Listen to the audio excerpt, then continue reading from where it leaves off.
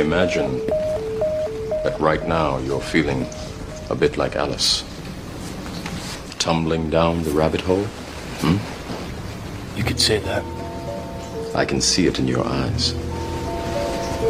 You have the look of a man who accepts what he sees because he is expecting to wake up.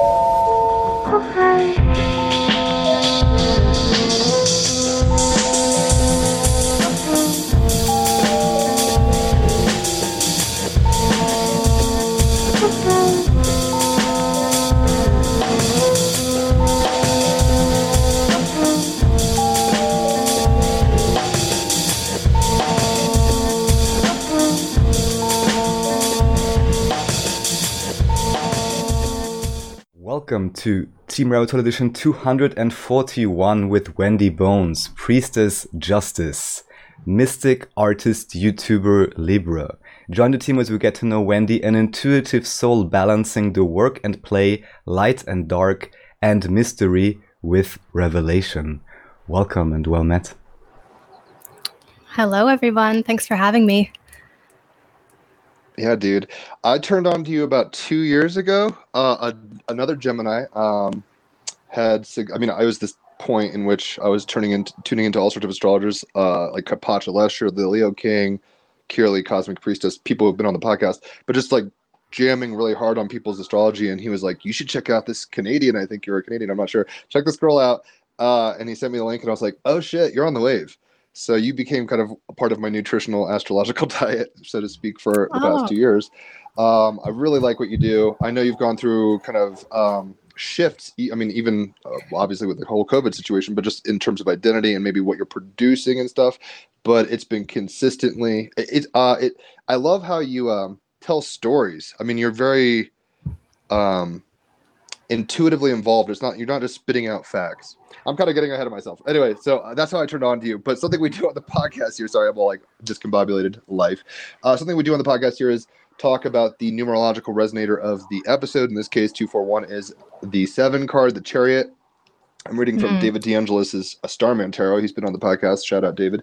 But this is about, what is it? Taking charge of your own destiny, seizing the moment, letting the momentum carry you forward, finishing what you set into motion, not hesitating. You can do this. So I'm curious, Raphael, what angel card you have? So now we can hear the cards as well, but that's fine. Cars and birds all together. What you're getting is the Angel of Intellectual Lucidity. It is number 55. This angel helps give encouragement and power to overcome any type of activity and favors the protection of children. The affirmation goes, I let myself play, be flexible and venturesome. And in the tarot, it's associated with the 2 of Pentacles. Angel qualities include, of course, intellectual lucidity, understanding through the senses, and harmonization of behavior, as well as opens the heart with discernment. Now, I know that was a lot, but between the Chariot and that kind of playful angel card, what resonates, if anything, for you, Wendy? Well, first of all, there's dualities being harnessed and harmonized together. So in the 2 of Pentacles card, you essentially have yourself going in 2 directions, potentially juggling 2 jobs or 2 locations, or recovering from something physically or biologically, physiologically. And in the Chariot card, it's very similar. My experience with that card is strength of the body, recovering. And I think even in the Waite tradition, the Waite-Smith tradition, it's that mastery of self, where you've achieved the total integration and harmonization of your emotions with your logic. So to me, there's and children are very emotional. They have a need to connect. They run by feelings. They gauge based upon what the people around them, how they're reacting. So they're very sensitive. So that's very interesting. So you kind of, what I'm seeing are wheels on an axle. Are they tight? The Chariot allows you to tighten them back up where they may be falling a bit. But also intellectual lucidity is very much a Chariot theme, I would say. I love what scientific. You're saying. I don't know if you've seen the, there's a YouTube video called The 21 Faces of God, which is really dope. I'll send you a link. It's like 3 hours. The first 40 minutes is kind of like, Gnostic kind of alchemy or something like that, and then it gets into each major arcana with film and song and kind of. It's a good presentation. Anyway, the chariot, what you're talking about, it gets into the Plato and how he's talking about people. The whole. We have this. I mean, the strength card is right before that, where it's like you're over your power. You're over your ego, your lower nature, and then the horses are kind of like what you were saying, reason and passion and how to balance them and all this stuff. It does a much more effective job of describing that than I just did. I just kind of bumbled through it, but nonetheless, very cool documentary. In any event, Raphael, he's doing like a numeral, a sequential thing with the angels. So this is like, this is the gear on the teeth of that. So that works. Whereas mine is like, it could be anything with this episode. So Wendy, the conch is yours. I'm kind of curious. You could start, call me Ishmael style, talk about whatever you want. Where did you start out? What was the culture you were born into? You probably weren't always covered in ink and witchy, but possibly. So I'm kind of curious about your process. You could be as long-winded or short-winded as you want. But where did you pop out, and how did you get to where you're at, basically? Yeah. Well, I was born in Alberta, Canada. And my parents were both more from the eastern side of Canada, so we eventually moved when I was 6 years old. We came back to Ontario, and I went to my first powwow in Sault Ste. Marie when we first moved here, and I was involved with carving a totem pole and dancing and celebrating. And it was a really powerful ceremony for me. I was actually gifted a feather, and I have it on my altar, and I always have cherished that. And then when we were maybe 5 years later, we moved to quite a small town. And being in a small town, 10, 11 years old, when you're in like elementary school in like 3rd to 5th grade, you're figuring out your interests and your friends, and then it all kind of changes when you move at that age. So I had just been getting involved with drama class, and for some reason, the drama teacher would always cast me as the witch in all the plays. So I loved playing a very powerful character because I was always kind of a sensitive kid, and I always felt like an outsider somehow. I was never like popular or part of the elite ones or anything like that. So I was kind of an observer, and I loved getting into character because it was a really great way to embody power. And I loved all the Disney movies and, the power and the songs and the visual imagery as well. So that was kind of swirling around. And actually I had my first lucid dream when I was 5 years old. Just remembering that was pretty powerful. Okay, I was sitting on. We can stop on these. I'm a Disney kid, so I'm all about it. I'm okay. like, fuck yeah, Disney. Keep singing. I mean, I listen to this shit all the time. First of all, was the powwow ceremony? I'm curious. Was it just like welcome to the neighborhood kind of thing, or they were doing it and you joined in and then kind of got caught up in the magic, or how'd that work? It was a celebration already taking place. The story is that we came to Ontario. We stayed with my uncle, who was an OPP officer, and he had so much PTSD from being an officer that my mother had actually just shared this story with me a couple of weeks ago. I didn't know this until now. So he'd gotten involved with his local community, his Indigenous community, because they offered different types of healing. Unfortunately, I don't have many photos or like memories. He's now passed, so I'm not even able to get a lot of the information. But it was mostly for the sake of healing, and he was very involved. So he took me, and he knew some of the people there, so got to participate. And what was the animal you carved, or what was the aspect of the totem? Is that like a spirit animal that you've always kind of gone with after that? I don't remember. I know that I came away with a ton of splinters in my hand. I went with my dad. I really don't have, because I was only 6 years old. I don't know. I don't remember the full thing. Your Mars is conductor son. I'm sure you went really hard in the paint on it. I'm gonna fucking do this. Yeah. So I don't have too many memories, but I know that it was a very special like turning point after just moving to a new place.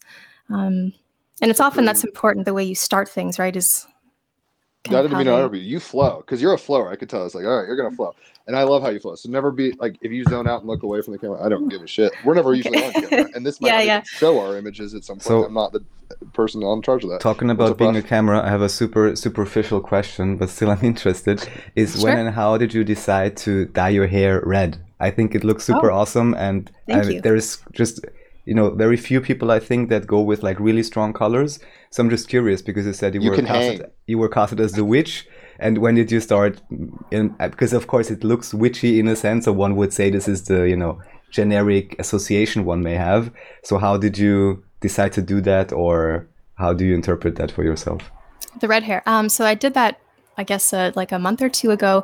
And the reason is the pandemic. I had this bright orange hair that I thought looked really cool. Like I went to my hairdresser and I saw this neon orange spray can. And I said, can you just do my hair exactly like that? So it was bright orange for a couple months, and just things being closed and not being able to find the color in the stores, I just picked something else. I chose red, and I thought it was like a lovely, for Cancer season, right? To me, red is a very sensual color. Cancer energy, chariot, right? Very chariot, very sensual zodiac sign. So I don't know, to me, it's always been kind of a cool fire of Cancer being that cardinal energy. It wasn't that I consciously went, okay, I'm a Cancer rising, I need to dye my hair red. But after doing it, I realized such a Cancer thing, they seem to love that color. Just in my observations of dealing with, maybe it's the color of the crab, I don't know.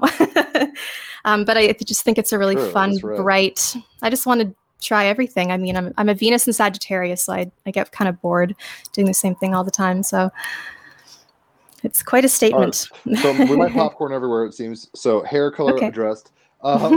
I'm curious. I mean, I kind of try to do not Ken Burns style, but it's like I want to know kind of how you got to where, and then I can understand the Pokemon a little bit. It's like, oh, you're a Pikachu, and you say Pika Pika. I know why. So I was a Jigglypuff. Okay, there you go. Those, I mean, there you go. Oh my gosh, I thought the worst was I mean, there's some bad ones, but what's the one? Psyduck.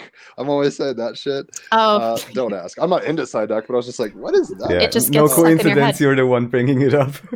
Yeah. Where is left? Where is right? You got involved with this Native American situation, and you moved. And then you had said another anecdote, but I jumped back to the totem pole thing. What was that other thing? I'm spacing out. Gemini Life. Oh, that's okay. I can tell the linear story. Yeah, let's do it. Yeah, so I guess my spiritual journey, I suppose, just always kind of being like a sensitive kid. I wanted to be vegetarian from a very young age as well. And, just always empathizing with animals. As soon as I knew what happened, I would just sit at the dinner table and refuse, like from 7 years old onward, to eat my steak because I felt bad for the cow. Of course, I was forced to eat it as a kid, but that was part of my empathy, my sensitivity. I didn't know it at the time. And just kind of seeing the world a different way, like not, I would look at other kids or popular kids or the aggressive ones and just kind of say like, why am I not like that? So again, it was through playing a character on stage that kind of felt more empowering, right? So I think my drama teachers are good that way with kids. They pick up on what they need or what would be really good for them. So she would cast me in these roles, and sometimes I would request it. And that was pretty neat. Then we moved to a small town. And when I was in high school, our library had a few books. There was a very tiny section on the occult. So we had books on vampires. I think it was also tied in with the horror section. So I was a huge Clive Barker fan when I was a teenager. And so I was really into his work. He's also a Libra. Nice. And and then I took out their huge texts on like witchcraft and vampirism when I was around 15. And I had a couple older friends in high school who were like giving me their books, the Book of Shadows, and it smelled like patchouli. And they're like, look, you got to make a book like this and write your own spells. And so you're getting inundated with the sensuality of magic, it seems, as much as the information. You're right. The vampire thing too is very tied into, that's interesting. But I honestly, the witchcraft thing kind of felt very formulaic. I never really subscribed to a specific belief system, but I knew how I felt about things, and I knew what the world needed, and essentially it all boiled down to peace, right? Justice. And so these books on witchcraft, they drew me in because it felt like the closest to maybe what I was looking for, a connection to the earth and, caring for how things affect each other. But it was still too formulaic. There was, turn to this direction and do this, turn to this direction and do this. And so I kind of abandoned that after a little bit. And then into like age 15 to 17, 18, just being like a goth teenager and being very emotional and like getting into art and music and processing a lot of things. And then I discovered that in university, basically the deal was you can only live at home if you go to school. If you're not going to go to school right after high school, you need to move out.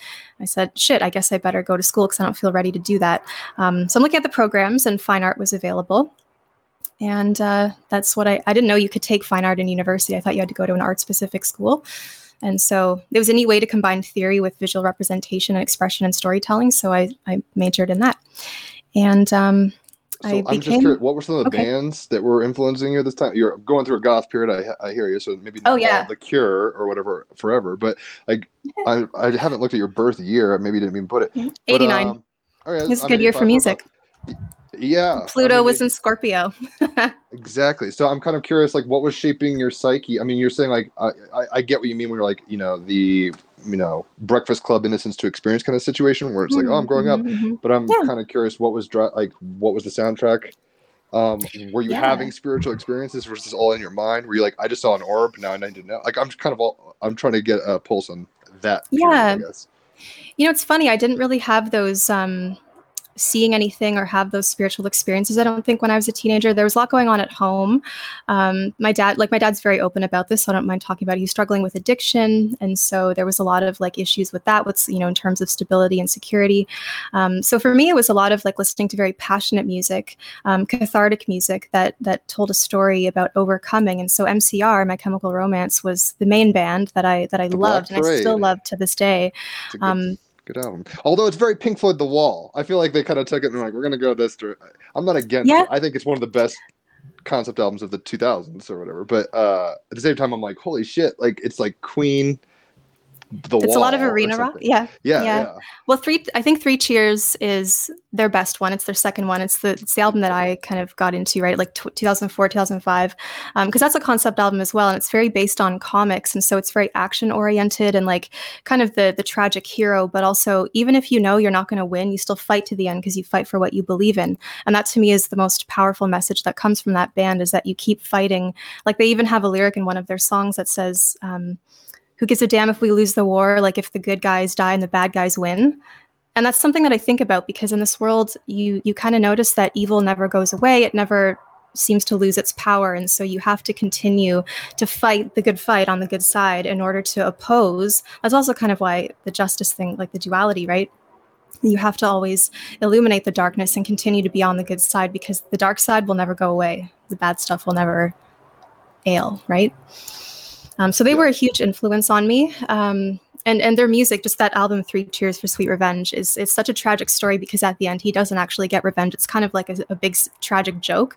But their passion and their story, and even themselves as individuals overcoming a lot in their own lives, they made me a better person. And they taught me that, art is a beautiful way, rather than like, if you feel hurt or if you feel isolated or something, you don't have to lash out against yourself or another person. You create something, and creating art or music or helping another person just by being friendly to them is a very life-affirming action, because you're still saying, I believe in something if you're creating. Yeah, it's like a vessel for the energy as opposed to just reaction. A lot of people tend to just, it's real to feel things, but usually our minds are like, well, fuck this, change it, and then we react very violently or whatever. So My Chemical Romance, I'm just curious, what else? I mean, like Rage Against the Machine, Tool, that's probably early 90s more. I'm like, okay, you're an 89 kid, so probably not that stuff. It's funny. A lot of the older kids in my high school really liked that music. I didn't really listen to heavy music at all. I actually liked more indie stuff. So I was into Bright Eyes, another brilliant poetic storyteller, Conor Oberst. Bright Eyes, like Franz Ferdinand, Interpol, a lot of that really good early 2000s indie music. Arcade Fire had just come out at that time, so I was into more of those sounds. People always think I love like Marilyn Manson or Nine Inch Nails, but let's not presume too much. But you have this edge. I'm not sure exactly what it would be, and because you're a Libra, I think in some way you're playing balance. You are the balancing, because in some way you're like and I don't want to pigeonhole you in any way. You have the energy of like a stoner, I don't even know if you do drugs, but like a stoner friendly Glenda the Good Witch kind of thing, right? Where she's like a hipster Glenda, God. Right? That's meets funny. Like obviously like Edge or whatever, Morticia. Yeah, exactly. So it's always been a fascinating combo. I think it's the Cancer rising. And it's funny again that the Chariot is our card for today, because that exoskeleton, and again, it could just be me and the subcultures maybe that I'm a part of, but every Cancer person I've met has always had a very hard exterior. They love like a harsh, don't touch me. Yeah, harsh shell, like don't touch me because I'm soft inside kind of thing. I love artwork, and I think tattoos are a really neat way of decorating your body and commemorating different things, and like sharing, you get a matching tattoo with someone. It's a really nice way to share something special with them. I mean, it's really the only investment you take to the grave. So That's true. I want to get into your ink in a minute. Cool. So let's just say you're in high school, you're going through, like, what was your Okay. first tattoo, I guess? I mean, was that around then? Oh, yeah. When I was finished school, just finishing school, it was Rosie the Riveter. Nice. We can do it there on my arm. And then my Makes total second one sense. was, Batman and Robin from the 60s comics, that the like original Plays in your Batman. cards. That's my favorite. That's my favorite. Yeah, What's that's up? my favorite one. Mhm. I guess just I'll segue quickly. We don't have to focus on it, but I know you've got some esoteric symbolage on your fingers, right? Yeah. Like when I'm watching you pull cards, what's the logic behind that? I mean, is this stuff you don't want to talk about, or you're like, oh, the middle finger corresponds to this, so I did that, or you're like, oh, I'm just wondering what your logic is behind the Oh, yeah. action, I guess. Sure. So it's funny I dig it, because so don't think I don't. Right. no, I think it's a brilliant idea, and I'm so afraid of like showing it because I don't want it to be copied. But I Uh-oh. got these tattoos in 2012. But you'll notice that the planetary symbols are a hugely popular tattoo. But it says sorcière across my fingers. Nice. Sorcière, the French. My dad is French. It's just 8 letters. It's great. And then the symbols I have are my moon. So Pisces moon, Neptune is the ruler, Venus is the Libran ruler, and then the moon, of course, is the Cancerian ruler. Right. Because So those were like the softest kind of Big most three. dreamy aspects you could have, like, I mean, it's not like Saturn or, I was like, whoa, I Yeah. don't know if she's like aligning with these, but now I see the personal representation of yourself through Yeah. them or whatever. Yeah, it's funny you mention that though, because I'm trying to embody more of my Sagittarius side, my Venus and Sagittarius. Could be a result of the recent eclipses too, but yeah, like I'm a very soft, my big 3, very soft energies. But the Sagittarius helps me get shit done and kind of be a little more direct. So That's the Riveter thing. I mean, she's got the tenacity of the adventure. She's like, hell yeah, we're going to win this war or whatever. It's that energy for sure. So I'm curious, you graduated, you went to school. Like, what was I'm an art history dropout, so I appreciate art. I don't really do fine art. I'm more of a musician, but what are some of your influences? What are you drawn to? Do you know any, famous artists with your same birthday, that kind of stuff? Just random bullshit I got about art, I guess. Because I can geek out on art for a while. the only person I know with my birthday is Eleanor Roosevelt, so I don't know how relevant that is, but I think it's interesting. In terms of my influences, I love stained glass, old cathedrals, like ancient places made of brick and stone. I'm really drawn to stone. So I love cemeteries and cathedrals because to me, there's something interesting embodied in an earthly material that's composed to represent angels, right? These etheric, eternal, the life, the endless, right? We want to encapsulate something infinite with a finite material. And so I love to draw statues. When I was in university, that was one thing that I would focus on, and some of my art still does that. I'd focus on statues, and I'd also make sure to draw the decay that went along with them because I thought it was such an interesting, like, I don't want to use it. Juxtaposition. Yes, juxtaposition, but I don't want to use that word. I got you, girl. I'll use it. I'll be that cliche guy. I don't give a shit. But it so is such a funny like dichotomy or paradox. Get the thesaurus out. Look out, Roger. Yeah, We look out. got a real one.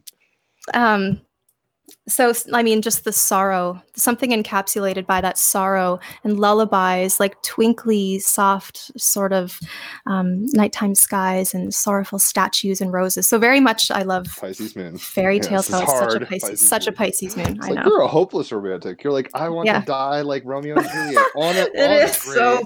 grave with a rose on my chest, Yes. looking, insta ready or whatever. But so I'm okay. So when did you start like making? Because you were saying that like I'm hopping all over the place. Forgive me if It's I do okay. that. No, I can- You can hang. I know.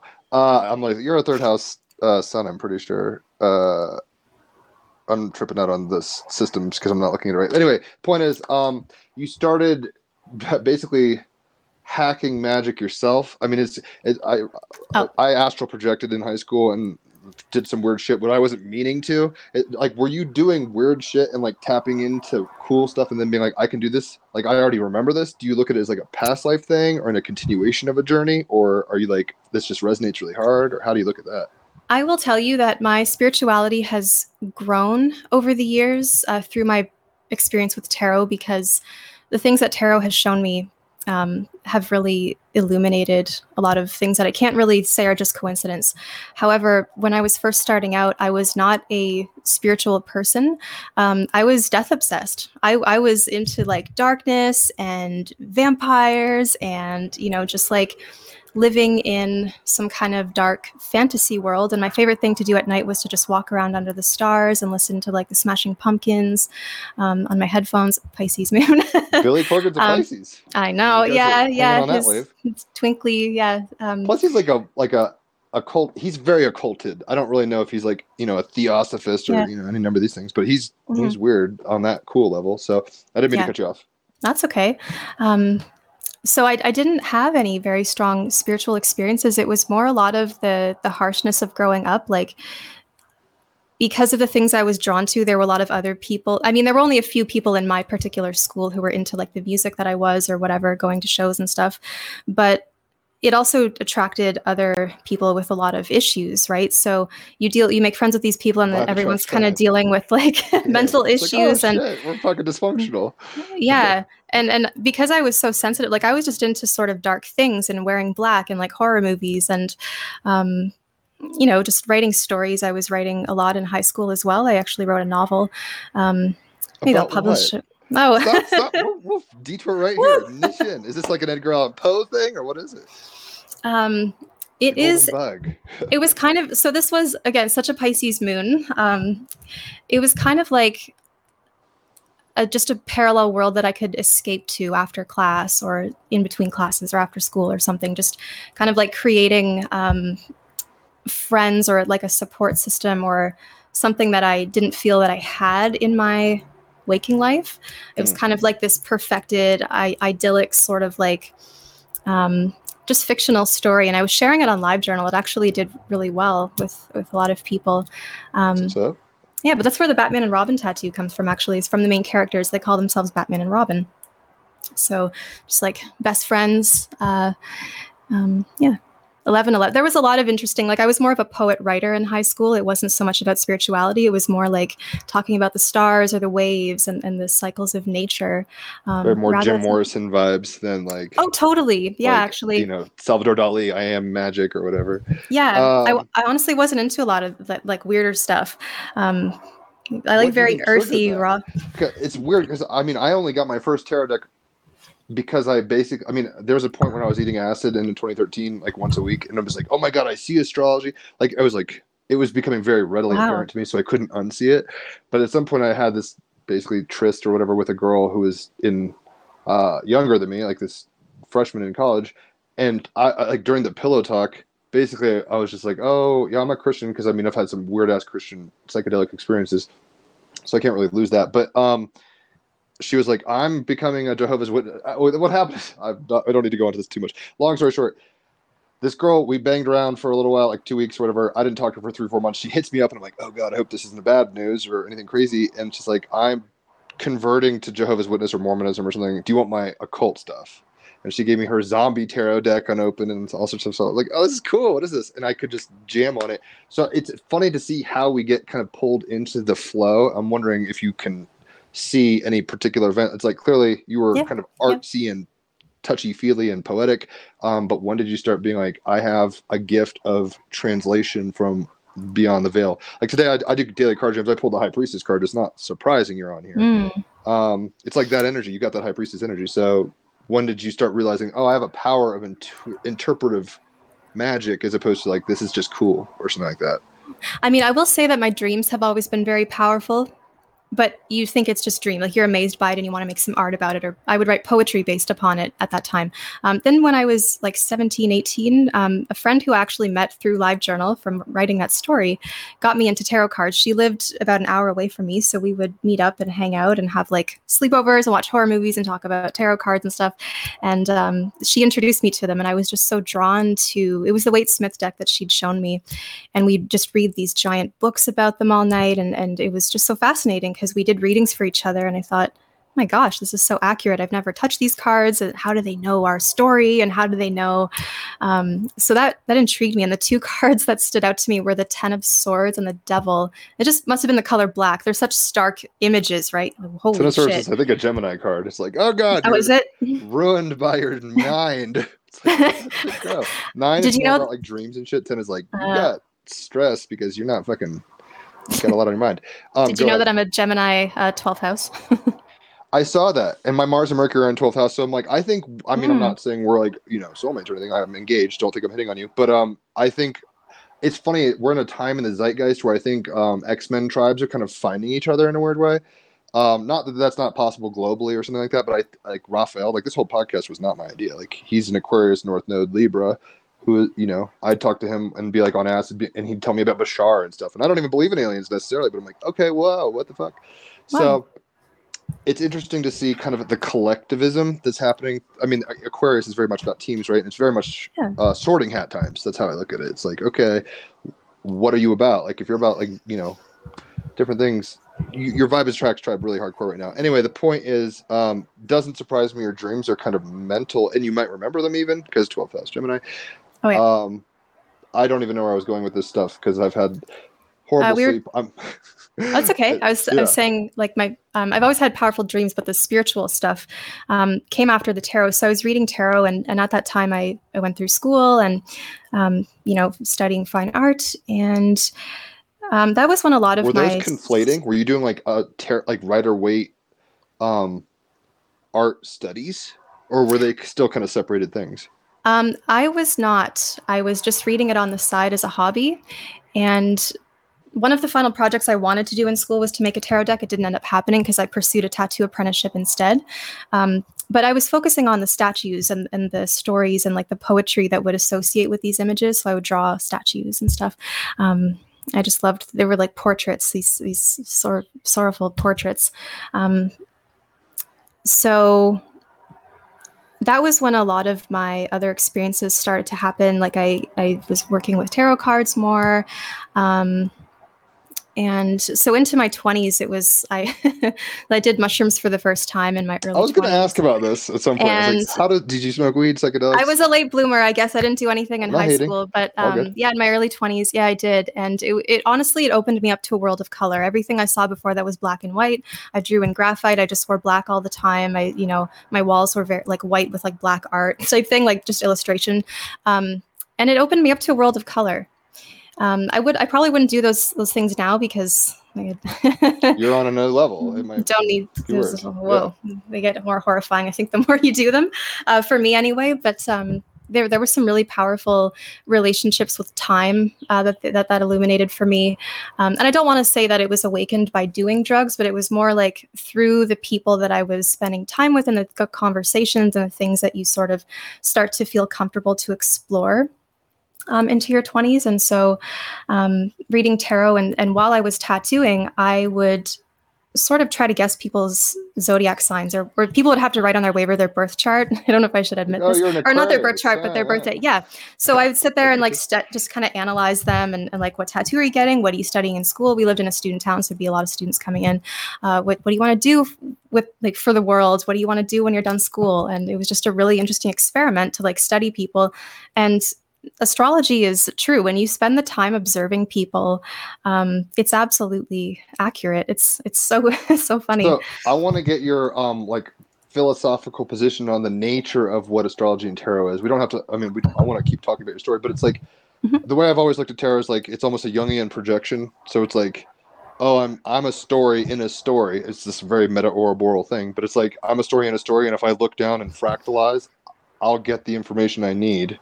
As opposed to like Archangel Sandalphon has given me a message. Maybe that's true. Or, the Palladian 12D self or whatever. Maybe that's true. But it feels, at least at a materially reductionist thing, which I'm not generally, but I want to kind of represent both polarities here. It seems like a very practical way of disassociation through symbol, which is more deep than language in a weird way. But what are your, like, when you're pulling cards, I really do feel, I mean, I at least I got a reading from you. You're the only second person I've ever paid for a reading. There's one other person and you. And as soon as I saw that was available, I mean, on the one hand, I was like, I'm gonna harass you about coming on the podcast, and then I was like, I'll pay to play, whatever, let's do it. So, but at some level though, I really wanted a reading, and I think it's one of the best readings that, I mean, I haven't got many, but I've been around cards and do cards and stuff. The way you tell stories and involve yourself and kind of do it, I'm wondering what your philosophy of the approach with that is. Wow, thank you. And you can go as long or whatever as you want, because I mean, you were alluding to so much shit that I was like, you are a little cornucopic thing. Like, you got a whole lot of data up in there, but you're doing it in such a way that it's like, you know, telling a story on a tapestry is not the same thing as reciting, like, we just went to war and whatever. So it's like you're doing the magic of interpretation for real. Anyway, I digress. What is your you don't have to have a hard philosophy. You could just be like, I like cards. But what's your kind of thinking in terms of what you're doing with the cards? And maybe we'll go into astrology after that a little. Well, sure. Well, first, thank you very much for saying that. I don't get a lot of feedback on the readings. Sometimes you never hear anything back. So, y'all, it was magical. It was hyper. I don't know. That's really no nice. Bullshit. Thank you. Like, there were sound effects. The wind blew. I'm not sure how much Yes. that has to do. See, because you were like, in my mind, I was like, is she getting into my energy field and then channeling Ez through me? Like, I don't understand your philosophy of how you read like that. How I even get into it. Yeah. Yeah. Go for it. So I try not to invade anyone's space. It's easy. I don't know if this is even like a satisfying explanation, because I don't have, this is how I do it, like a formula. When I do a reading, especially the channel journeys, because it's not just cards, right? You're like meditating and channeling. I sit down, I read your name, I look at your birth date if people provide it. I think about what that might mean and the general sort of energies that are surrounding us in the collective, right? What's happening in the sky. But often I'll play the singing bowl or do like the drum, and I find that through sound, it just elicits so much. I just start to see things. I'm very imaginative, and like I'm able to tap in. I did a reading for someone yesterday, and I was like, I'm tasting peanut butter. And she writes back to me and says, I've been eating peanut butter out of the jar for the last 2 days, and I never do that because it reminds me of my grandma. And it was just like, what is this gift? Like I have the gift of clairgustance, which is to Like, taste, and also the gift of scent. I'm not sure what that is. Synesthesia is where you like conflate things, like I taste the number 9 or whatever. But it seems like no, you're just tapped into hyperdimensional. No, I'll just taste stuff. like people. Like I was live on YouTube and I started to taste tangerines. I remember it was last September. I was like, I'm tasting tangerines. Why? And she goes, I'm eating one right now and I'm driving in the car listening to you. And it's like, how the fuck does that work? So it's always amazing to me. And this is why through tarot I've become a spiritual person, because it's illuminated so many crazy things like that and opened up a lot of gifts that were just kind of beneath the surface. So it's exciting because it's this unending exploration of what I can possibly tap into. But in terms of how I do it, I don't know. I've always had dreams that I feel you. end The up magic is the magic. playing out. Mystery kind of It's thing. just, Yeah. it really is. But it's beautiful because you're doing it. So don't doubt that. I want to encourage no. you to know that. I mean, I don't think you need my encouragement, but it's like you're killing it, and it's like don't work. I mean, as a musician, it's like sometimes you just do things, and you're not aware even what you did, and then it's good to get it documented. As you know, as an artist, it's like one thing to see the Sistine Chapel, but to like fucking make it down. Raphael is into tarot. He does channeling and stuff. In some arbitrary semantic way, it's like what's not channeling, because I think in some way it's all that. But I don't want to be so. Go ahead. Sorry. Before I was coming on, so the Chariot is also a musical card to me. I think it's because in one of the decks I use, the Robin Wood Tarot, he's actually holding a harp. But before we, about 10 minutes before we started to speak, I started to hear O Come, Emmanuel, and I was singing it, and I actually put on Enya's version of it right before. Does that song mean anything to either of you, or the name, or? I mean, I'm a Christian. Something. Okay. but I'm a very different. I'm not going to proselytize or anything. Like when I do DMT, Egyptian beings are like, "You're a Christian." I'm like, "Oh my god, what the fuck's going on?" Dope. Yeah, no, you've got great cards. Like that's another thing. I think you're an eclectic card keeper. Some people are just like, "I do Rider-Waite." It's like, nah, you're using a whole lot of. Just to get it cuts. on the the video, can you show it again, please? If there was a specific card, just because Jim was talking, so his face was front and center. That's Thank okay. you. Oh, let me find it here. I'm very particular with my cards. The Robin Wood deck is one that I learned on. It was the first brand new deck that I had bought for myself. it's very much inspired by the Waite-Smith deck, but it's a little more Celtic, sort of nature-based, and a little more detailed as well. It was actually Got that designed wood elf vibe. designed in '89, so maybe like the birth year is. Interesting. Yeah. Yeah, isn't that beautiful? It's neat. Raphael, I've been talking a whole lot. If you have any questions or interjections, feel free, because he's way into tarot. That's one of the reasons it's not like I ever pulled a card. I think, in a weird way, Raphael, you're kind of a portal to a lot of the magic I'm into, but it just took a long time of conversing to get to there. Do you have any questions or comments? I've been talking a whole lot.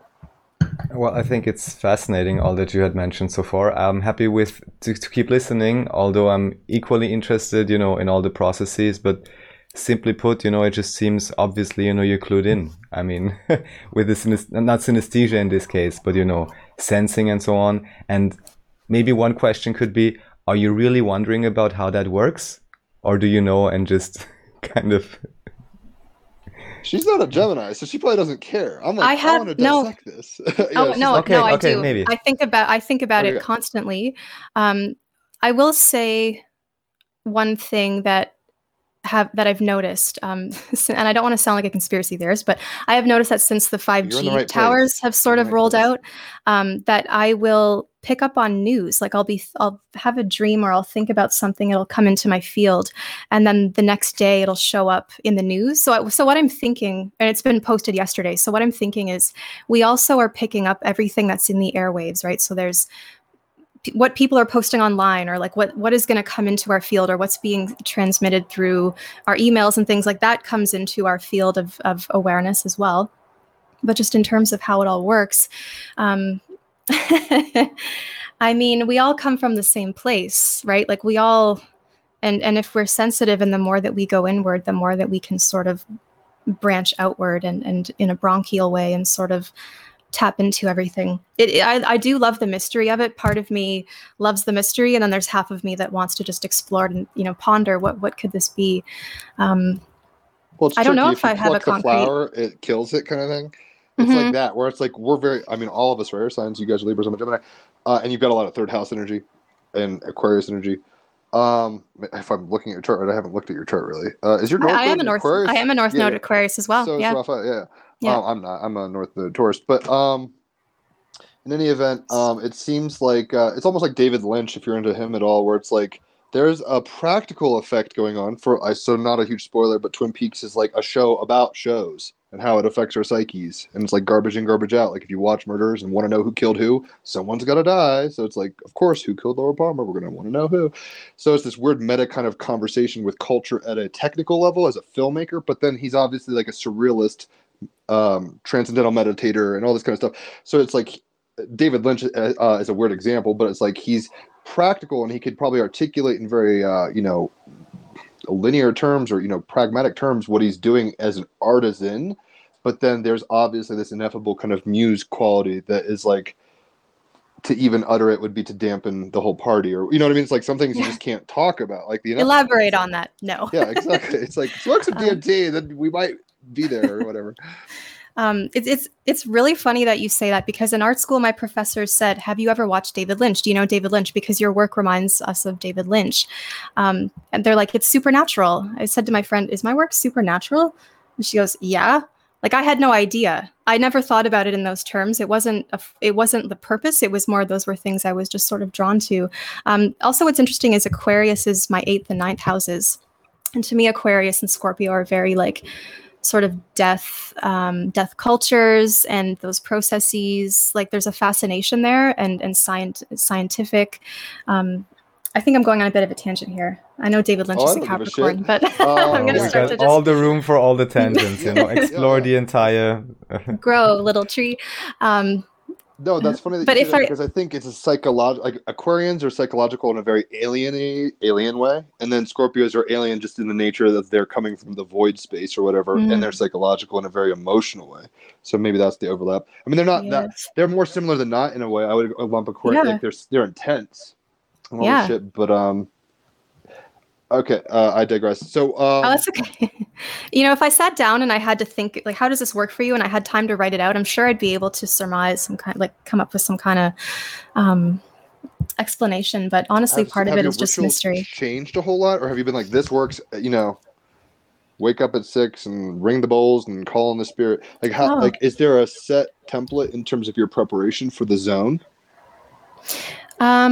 Well, it's changed like since I've moved in with my partner just over a year ago. I wake up like with his schedule. He works 9 to 5, so I wake up with him and get to work basically when he leaves. And so it's a very nice like he just kind of gets up and goes. He's a Sagittarius, so he's very much like he's got that sparky energy, and it helps me kind of get up and go.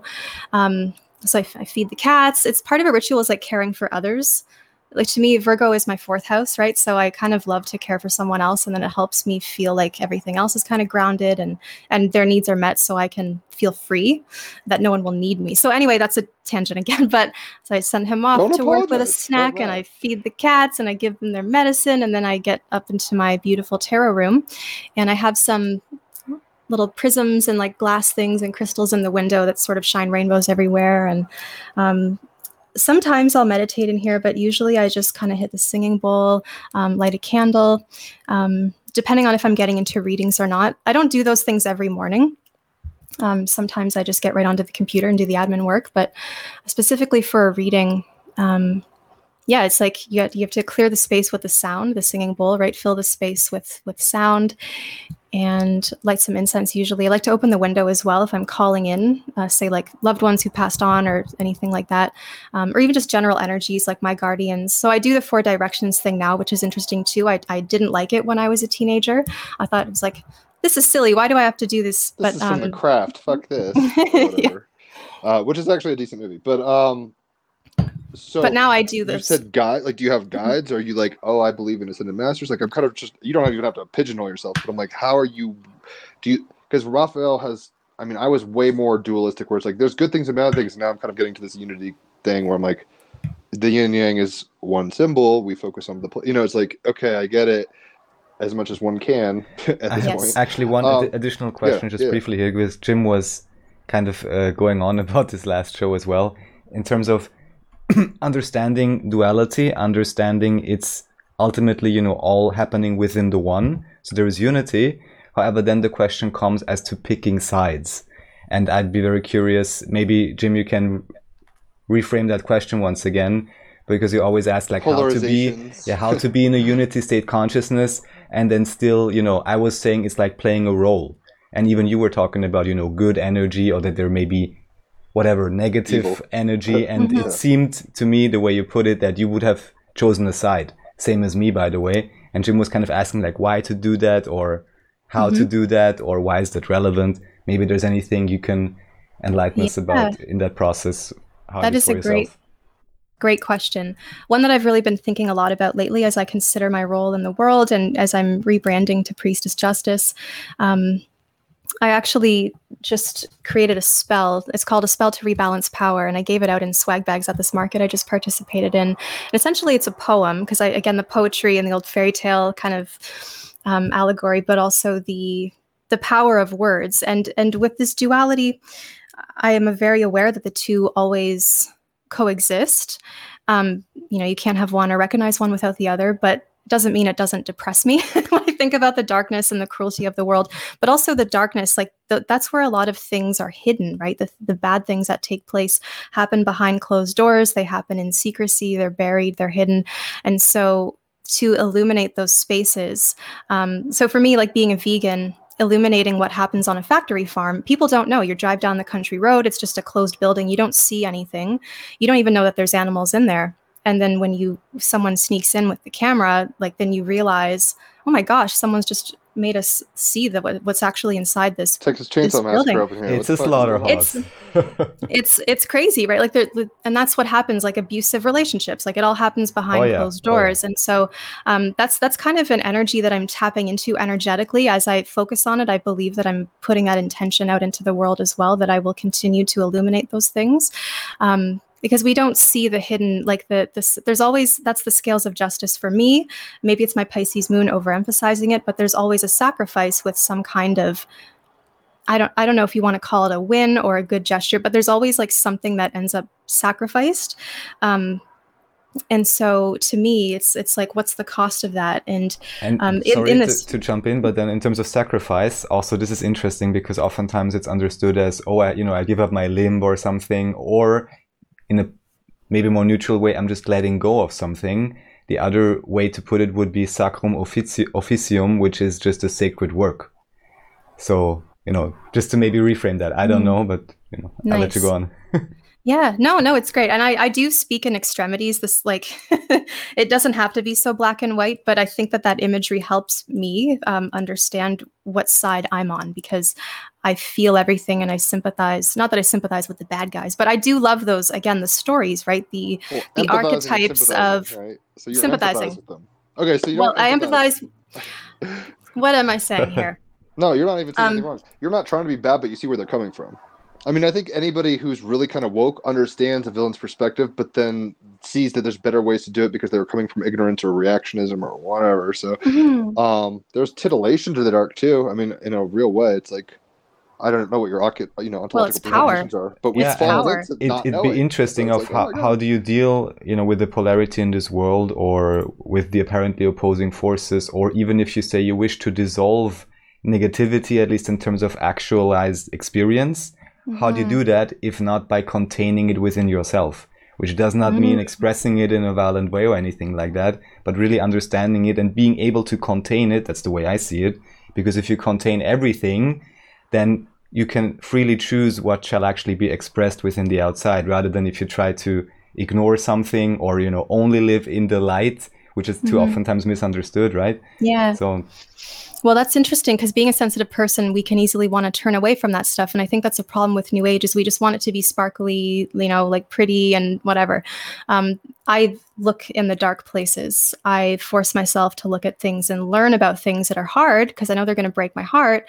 But it's that pain that motivates me to do something about it, to make a donation or to go volunteer somewhere or to spread awareness, or like whatever little way that you can in that moment, right? And then so in terms of the polarity, I think you do have to stay in the darkness. And part of that poem that I wrote was, light workers stick to the shadows, for evil will never ail. We must continue to fight the good fight so justice may prevail, something like that.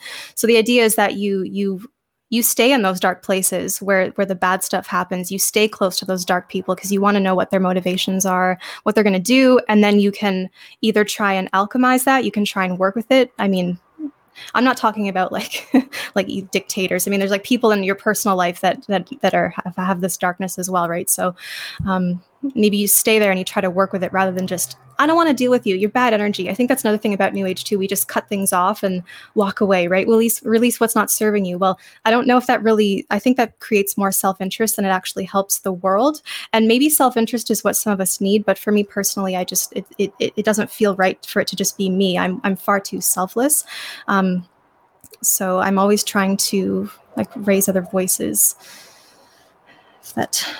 So I've been vegan for a while. I was. You have? Yeah, I've been.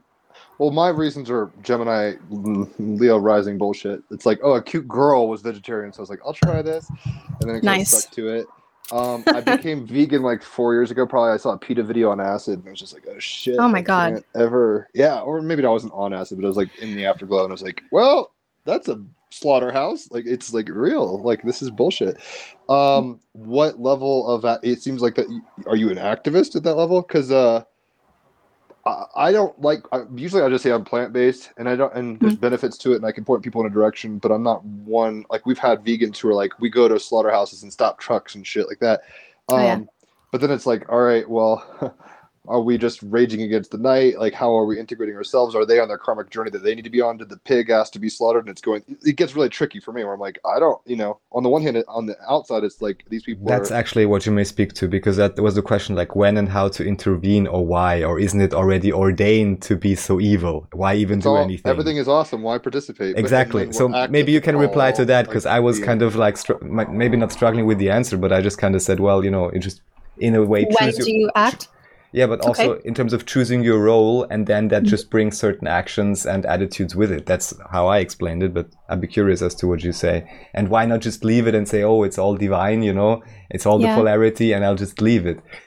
Well, There's the one on the one side, it's the cycle of life. And so I can see someone who would, it's the way that everything is just turned into something consumable is what it comes down to. There's no respect for the sacred.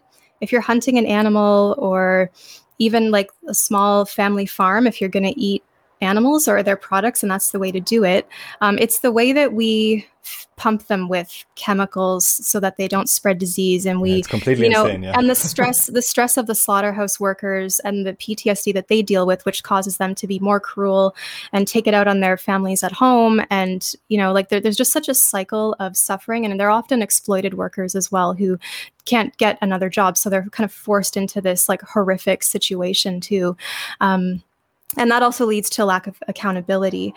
So in terms of my activism, actually, I would say that being vegan is probably one of the main reasons that I'm a spiritual person, because it does pose those difficult questions about like, when is it the cycle of life and when is it just, there's definitely need for nourishment, and everyone has different ways of doing that. But it's the entitlement and the overconsumption of this culture, like with everything, that I have a really hard time with.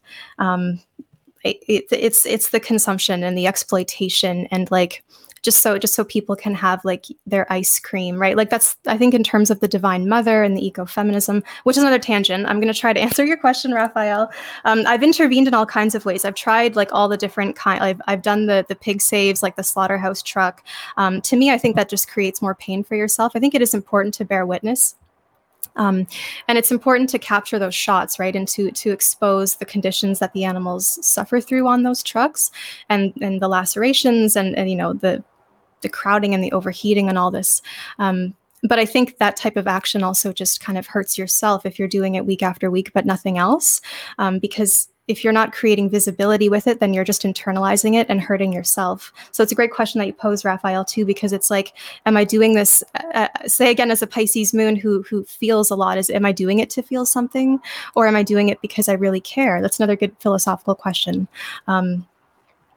But no, it's, you just can't. I just can't. Once I saw those, I went to Warped Tour when I was 16. PETA was there. They gave me a DVD. All the bands were talking about their different opinions on how to be nice to animals, and they showed a lot of footage that I'd never seen. I was vegetarian for 3 months at that time because, again, I was finally allowed to cut meat out of my diet.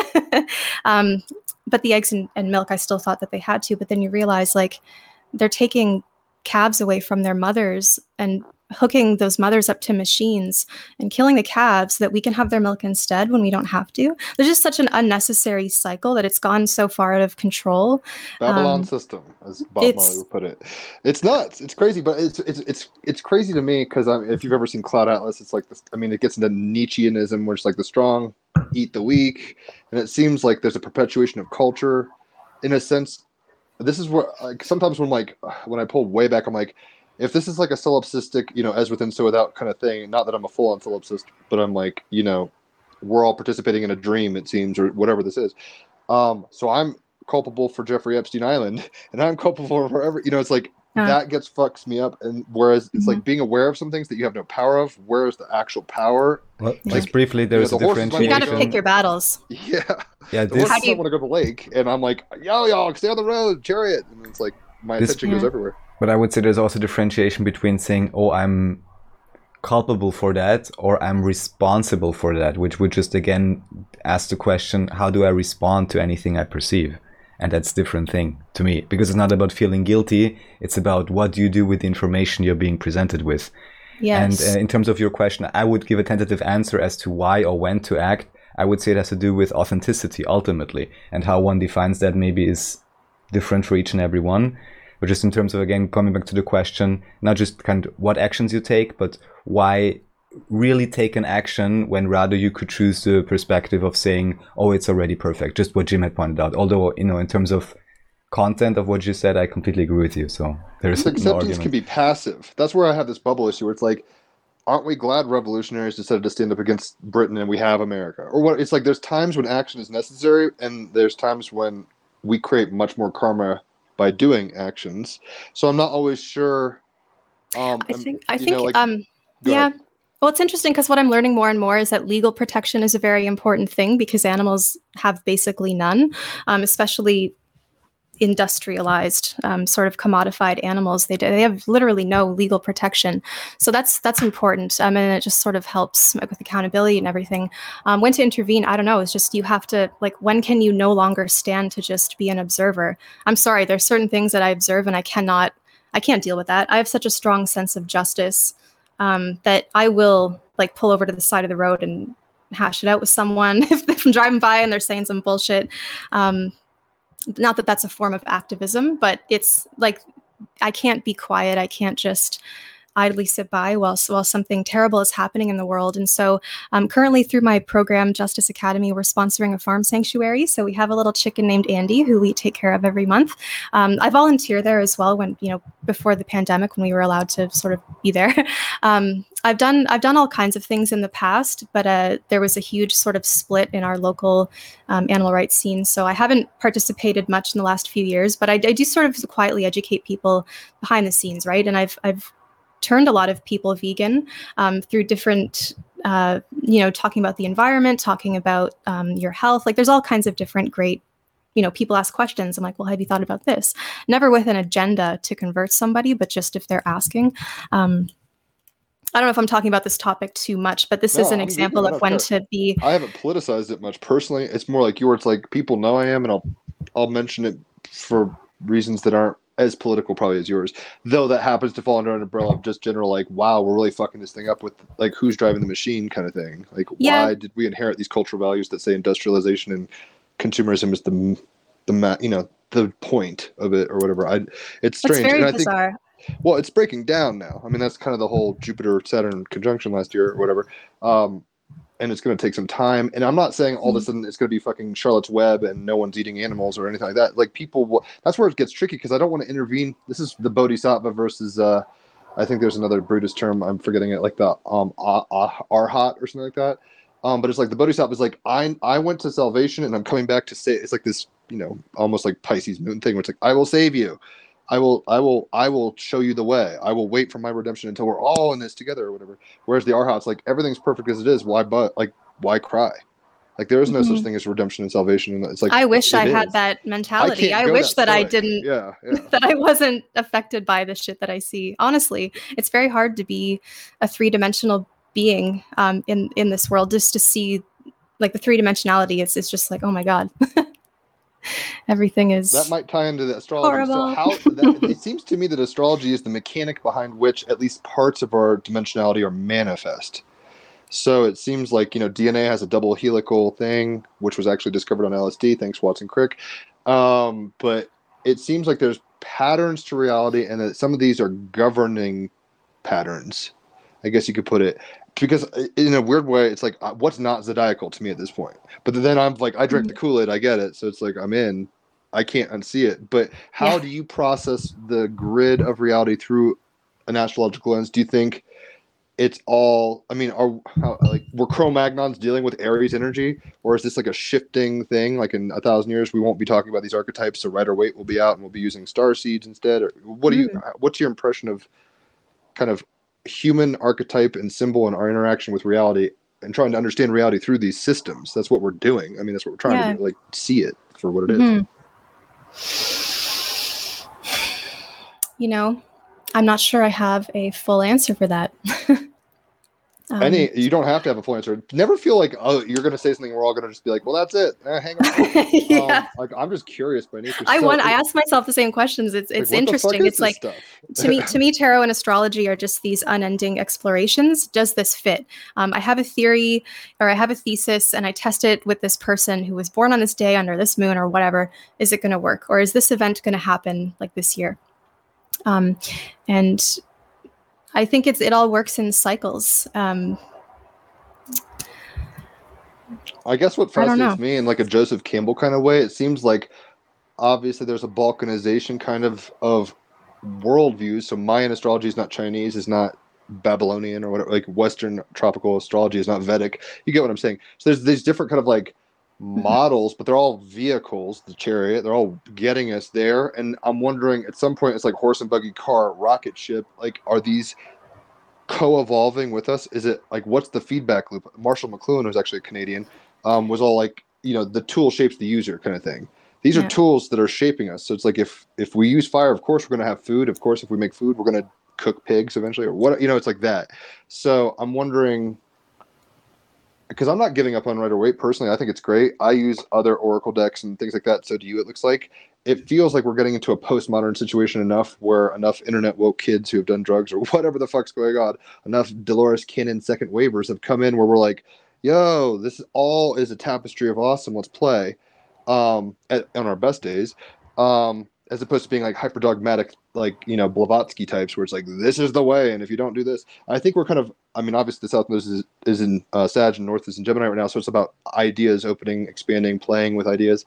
I'm not even looking for a predictive thing as like how much mileage does this have left, but do you feel there's still as much power and veracity behind the systems you're using as when you jumped into them?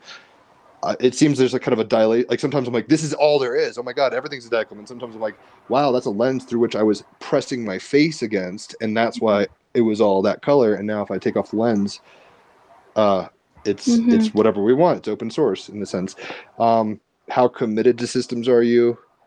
Well, look at the ancient Egyptians with their alchemy and ancient Greek astrology. Like those tropes are still very much used and relevant today. They're only a few thousand years old, but very much relevant. But it'd be interesting to see over the next while, like how humans evolve with the relationship with technology. And some days I think it's all just going to crash and burn and end. Like the Earth continues, we'll still have. What's interesting to me is like the image of the mushrooms. Everyone is so fascinated, like fairies and mushrooms is just a very pop culture image, but I always pay attention to what's sort of accepted by the masses at certain times and what does it mean for the collective. So the mushroom, to me, when it comes up in a reading, is a symbol of resilience, because the mushroom is a fungus that has not really evolved or changed in its nature, structure, or shape since the dawn of time. Whereas, civilizations have risen and fallen. We've had all this evolution of different species, but the mushroom itself remains the same, largely unchanged. Large and in charge, largely unchanged. So I'm wondering, I always wonder, I have kind of a nihilistic, like pretty pessimistic worldview sometimes, to be honest, as much as I try to make the world a better place. No, it sounds like you're Glenda the Good Witch who's I'm a super no, it's honestly it's the duality, and I dwell there a lot, and this is why poetry and art help me. But I do have a fascination with mortality, and I always wonder, like, how much of this is sustainable? How much of this is really, like, how long can we continue this way? Or is there nothing to worry about, and it's just like playing on, because there's different ways that we can play on people's emotions and fear. We can do that by telling them that they need to buy more things, or by telling them that they shouldn't buy anything and the world is ending. So they're both, again, that duality, they're both part of the same story. And it's like, which one do you believe? And one thing that I used to just, being a nihilist and my experience and stuff, would be like, I couldn't see past tomorrow. And just recently, I've begun to believe in the future, which is it sounds silly, but it's a very profound thing for me to come upon, right? It's like, my partner said this, he goes, the future is exciting. And he said it like the day of the Sagittarius eclipse too. I thought, holy shit, it really struck me. The future is exciting. It is that Pisces absorption, right? Just like, holy shit, new idea. Let me take this on and have fun with it. And it is, the future is exciting. And it's like, not that you want to be like a selfish, I do have issues with consumption, so I mentioned a lot, but we're assholes that don't think long term, clearly. Yeah. Like we're pleasure-seeking Wally failure. Yeah. And let me just mention briefly with all the consumption, what always bugs me out is it's not only about all the things you mentioned, it's also about health in terms of what you eat and you eating stress, how healthy is it going to be for you, right? Exactly. And also societally, because imagine if you truly believe you can treat, especially something you can recognize as very conscious, like an animal, and you literally treat it like cattle. Well, imagine there's someone else who's seeing you the same way, and that's just also not good for a society, right? Yeah. No, absolutely. That's one thing too, is that people don't realize that they eat the stress. They eat what gets frozen in those muscles, right? I could talk, if you guys want to do another podcast and just talk about that, we could do that too. We'll do a vegan strong one. That'd be fucking awesome. Really done that. There's a girl from Canada that I'm friends with that I haven't talked to in a while. I'm forgetting her name, but she's really hardcore. She's a Pisces, so you guys will get along. But now I'm spacing her name. Oh God, I see her face. Anyway, that's okay. Go But ahead. yeah, it's no, just is it, you know, I believe in the future again, and I think you know, it's been a hard year think to do that there's with. I mean, it's all been like London yes, towers falling down. Holy shit! Even yeah, Raphael a few podcasts ago, because we've been taking breaks. I had COVID a few months ago. I've been working as a barista and just engaged with the fiance across the pond and all sorts of stuff. So I'm like stressed. But he was. I don't know what you said exactly last time, but you were like, it looks dire or something like that. You were saying, Raphael, and it does. This is where I'm just kind of like, you know what? I mean, this is kind of the Wu Wei thing where it's like, you know, I've got to just roll with the punches and deal with it as it comes. And, you know, phantasms of the mind can become worse than actual things sometimes. oh Like the whole yes, war on terror, you know, MCR and their whole like chemical romance. I mean, the Black Parade, he was deeply affected by 9/11. I think a lot of people were. yeah. But if you focus on everybody being a terrorist, it's going to create a world full of fear porn or, you know what, like that kind of thing. Mhm. And we're kind of trying to get out of that. But I think we're also trying as a collective, at least younger people, we're trying to be accountable and responsible and realistic, but also hopeful. So it's this weird dichotomy of like, oh shit, maybe we are going to run out of whatever resources. See, this gets into scarcity programming and all sorts of weird shit. Well, see, I think about that too, because the prices are rising. And the thing is, with all of the natural disasters becoming more and more extreme, there's going to be less access to resources. Like, for example, you need a new laptop. Will you be able to buy one? Like slowly and slowly, will things stop being produced? Will you stop having access to things like oil is going through the roof? Like we're definitely going to have to find new ways of, and I mean, the technology is there. I think the issue is the answers are there, but they're suppressed or they're paid off or they're like eradicated. Right. So, I don't know. It's on the one. You have thoughts about scarcity and non-scarcity, because it's a matter of perception at some level.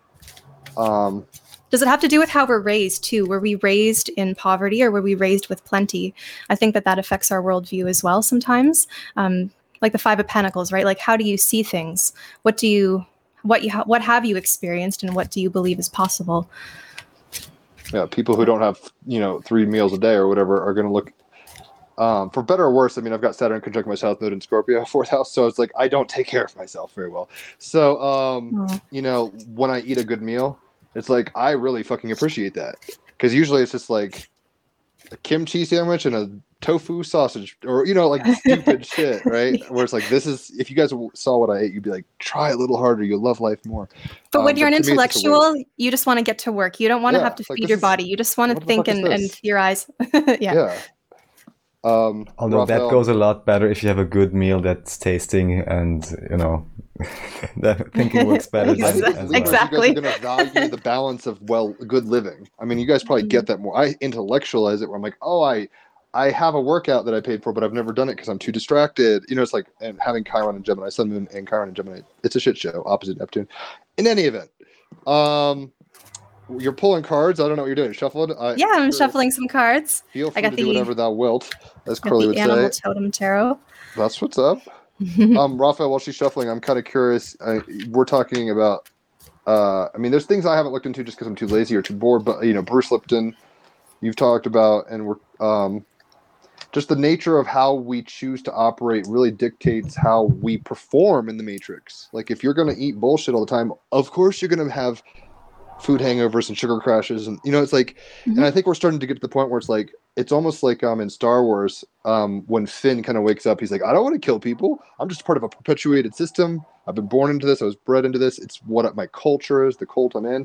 And I think we're starting to kind of distance ourselves from that, but it's tricky because we can't just destroy the cart. I would love it if we could just snap our fingers and all be like green and like, Ewok villages or whatever. It's like, that'd be cool, but like, it's we're definitely transition a to process, a psychological and spiritual process, but just very simply put, if you would have proper diet for everyone, your body and somatic experience wouldn't be in starvation mode anymore. And this influences your consciousness. And that's how you get big part of how you get to abundance mindset or unity consciousness is actually feeling well within your body. So it really, I would say, very much interconnects and also makes you more efficient, even if you just want to work, having, truly balanced, fresh, whatever it may be for you, organic diet and so on, highest quality possible, because it's, guess what, it's all interconnected. And it's not only Absolutely. about what you eat, but of course also what you believe. That's the whole Bruce Lipton thing with the stem cells and so on, that ultimately, again, your belief system even determines your own genetic expression. So from my point of view, there's absolutely no excuse anymore, in a sense. If you're willing to take self-responsibility, you can be completely in charge, which I think is great, That is the chariot card. It's like, we can ride this to Valhalla if we get these horses working together with the bits or whatever the fucking equestrian terms there are. So what are you pulling? And feel free to talk. I was just going to say, well, Venus is in Virgo until the 16th of August. So that's something that I am focusing on this at this time. I think a lot of us are, but it's just more in the collective consciousness that taking care of the physical body, taking care of oneself is a spiritual act. That's the best way to be in service to others as well. Oh, yeah. So this is the Animal Totem Tarot. I don't know if you've seen it before. Nice. I've actually Nancy. seen It's a nice, bright- Very good Yeah. one. Oh, Like, I just man, pulled it fuck, again. man, what the fuck? No, it's like I smoked Wants to come DMT. and That's I talked to a gypsy that's the and founder it's like, beings what the in actual the fuck? alien xenology. The mantids are the founder beings or the magicians. yeah? Are you into aliens? And like, how, like, where does your new age like territory spread? Some people are like, oh, tarot and astrology, but fuck the I Ching and or whatever. Oh, the I Ching is interesting. I'm learning more and more. I'm always willing to explore any and all of it.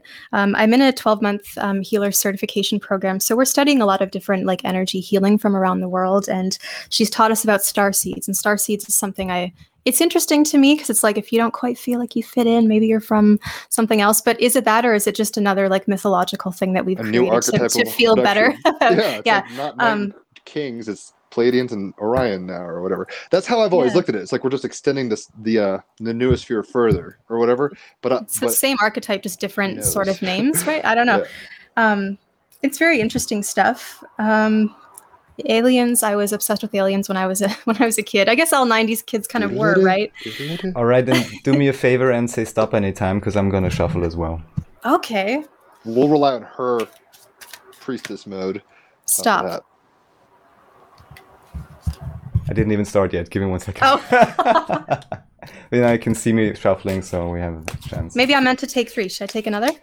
Oh, There's sure. 3 of Do what us. thou will. And I'm curious as to the etymology, like priestess justice. I mean, obviously you're Libra, but like, what's this new about facing your own professionalism about? So it's a sovereign name that I've chosen for myself.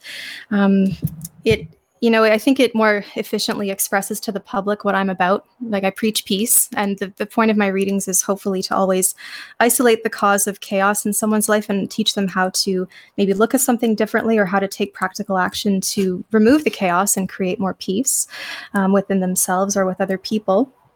But it also is a nice reminder to myself. I think with the name Wendy Bones, it's an awesome name, but I think it just sounds like cutesy goth kind of thing. And I just, I'm into my 30s now, and I've incorporated my business, so I want it to be official. And I always work with scales, and that imagery of polarity and duality, is very clearly signified through integrity. Very good, very good. This is I pulled straight, integrity today. The Hermit. This is straight up Sasani. This is Bashar civilization. Even you get the 101, yeah. Wow. Doesn't I pulled that doesn't today in get my much reading. better than that, yeah. Very good. Yeah. Doesn't that his go his little antennae in the sun look like 101 as well Yes. in that Hermit? Oh yeah. I mean, this is where the Pisces can 0 point so hard, where energy. it's like, Disassociate yeah. everything. Yeah. It's too much sometimes. I Wendy, would love tell to us- step into someone else's chart for a day. I think that's that might be possible, but I think It might be psychedelics are possible. necessary. Yeah. That's my 2 cents. Because when you trip, man, you can kind of be anything. But I had taken a year off of tripping, and I tripped the other day on the Mind Day at a Time for the first time on acid. And I was listening to Tears for Fears, Songs for the Big Chair, and Carol and Tuesday, this anime. Anyway, I was just getting all these downloads and be like, holy tits. It was nuts. Very important. I just pulled a card, but I'll talk about the second artist card, Buckminster Fuller, the Buckyball. Perfect. That's C60. Very nice. We could talk about that in a second. Talk I'll about just say this really integrity. quick. This fits really well. I like it. Very good. It says live. I mean, there's 3 pieces of advice. This is a cool deck. You'd like this, Wendy. Artists. Oh, look very at those. cool shit, right? Wow. No, you dig it. I Art oracles, eh? Yeah, they've got a musicians one, but I mean, I'm like, I don't need Jay-Z and Run DMC. I need like Van Gogh. So, Yeah. Yeah. Anyway, it's got little 3 kind of quips, and it talks about their life. Bucky Fuller, the Epcot ball down the Geodesic Dome Disney World. That's what that is. He's super Aquarian energy, but it says live to serve to solve, and I think that's kind of what we're trying to do here. We are living to serve. That's this humanitarian, vegan, Pisces, Libra, love. You're like a lover of people. I mean, essentially, you want to serve them for their dream to work. Like Yes. That's kind of what you're trying to do. So we're living to serve, but serving to solve. Oh. Like it's not about just sitting there and watching things happen. We have brains. Let's use them. Kind of stuff. You just reminded me of something. Mhm. Making their dreams. That's really powerful. So I got a reading done last year for my 2021 by my favorite reader on YouTube, Kaylee Jean. Do you follow her channel? I've never even heard of her. I'll check her out. Oh, she's fucking awesome. That's good. She's brilliant. But anyway, she did my reading and she looked at my chart. She goes, "You have Jupiter in the 12th house." I associate that with like sleep, working with sleep cycles, even looking into demonology and like shamanic work where you can go in trance and help clear things out for people. And so I kind of had like a funny little subtitle to Priestess Justice was Rest in Peace, where I'm thinking about getting more and more into like helping people with sleep. Now, a lot of people have told me that they listen to my readings before they go to sleep because I guess my voice is It's soft super and maybe soothing. somewhat It's soothing boring. as fuck. No, it's not boring at all. You're like a bedside nurse with magical. It's like this is what Prince Caspian's fucking nurse maid must have sounded like, or whatever. It's like what the fuck. You're good. So you could do ASMR tarot or whatever. Yeah. I was thinking about something like that. Yeah, because I love to play little chimes and like soft music as well. So that's kind of just when you said making their dreams work, I'm like, yes, dream work, like getting into the. And sorry, but I have to bring this up. So number one, of course, some people maybe even be able to absorb the information better if they are close to falling asleep. Of course, that's the in-between states. You're perfectly aware of that, right? Or even when they fall asleep. And that's also the main storyline in terms of starseeds Bashar always brings up for the Sasani, which are, one could say, heavily positively polarized, but very well harmoniously integrated society by now, without explaining all the backstory. But he always says that the main thing they realized is not to make a differentiation between sleep and supposed waking reality anymore. Living and lucidly. realize, yeah, exactly. Living lucidly, you're living the dream, and when you sleep, you're alive, and interconnecting those aspects. Just to point out the sync. I love that. Thank you. Is there anything you wanted to say about the Look card you into pulled that. other than it's a mantis? Oh, I actually pulled 3 cards. Oh, well, the Is that conch okay? is yours. I don't give a shit. Yeah, we do what Well, we the want first here. card was the Hermit. I showed him to you, but then he flipped over, so he really wanted to be here. So we've got the Hermit. We have the 9 of Cups, so 2 9s, This deck is awesome. and the Queen of Wands. So this, to me, we talked a lot about picking our own battles, and the Queen of Wands here, the Lioness. Big cats. They know how to conserve their energy. They know what's important. They don't get up for everything, right? They stay seated, and they take pride in when they are in service or when they need to go after their needs. So with the Hermit and the 9 of Cups too, it's like not about making yourself happy, but just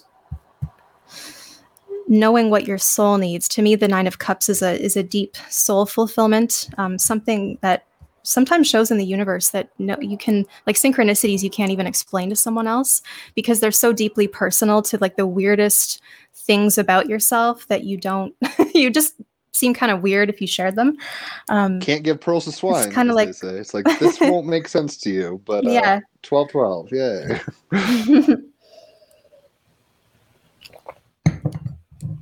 And that's something like as I manifest justice for myself through this name and through these words that I'm speaking, and discernment is something that I ask for, because I being a boundaryless person, a boundless person with lots of feeling, and I want to turn that off. Like it's a great gift, but turning it off is kind of a struggle where I'm up at night thinking about readings I've done, or is that person okay, or thinking about the animals or whatever. So this to me is staying in tune with the path, but also knowing like what is yours to hold and what is not.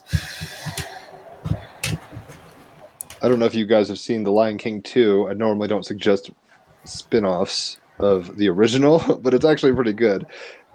Check it out. I wouldn't suggest this normally. I watched it with my niece and nephew like a year or two ago. I was like, this is like woke as fuck. It just has no budget. Like they didn't have Elton John. They didn't, they weren't going for that like pomp and circumstance. Okay. They would already moved on to other, franchises. But Lion King 2, check that shit out sometime. Okay, I haven't actually seen it. How would you associate the hermit with the mantid? How would you explain that imagery? If there's anything that comes up, because I find it very interesting. I love the hermit, I love mantids, so I'm surprised that they put it together. Some of the explanations in the written descriptions of these cards is strange because this is actually a male mantis. And to me, the hermit card, this is dark, but the hermit card symbolizes often loved ones passing on, or the end of a life, or someone who's recently passed or is going to or is watching over you. So knowing that it's a male mantis and not being able to recall off the top of my head what the actual description is, just that it's a male mantis, to me that's like coming to the end of a cycle. Nines are also numerologically associated with the ends of cycles. So there is kind of an end, like a dark end to that. And but the end would be after reunification only, no? So in a sense.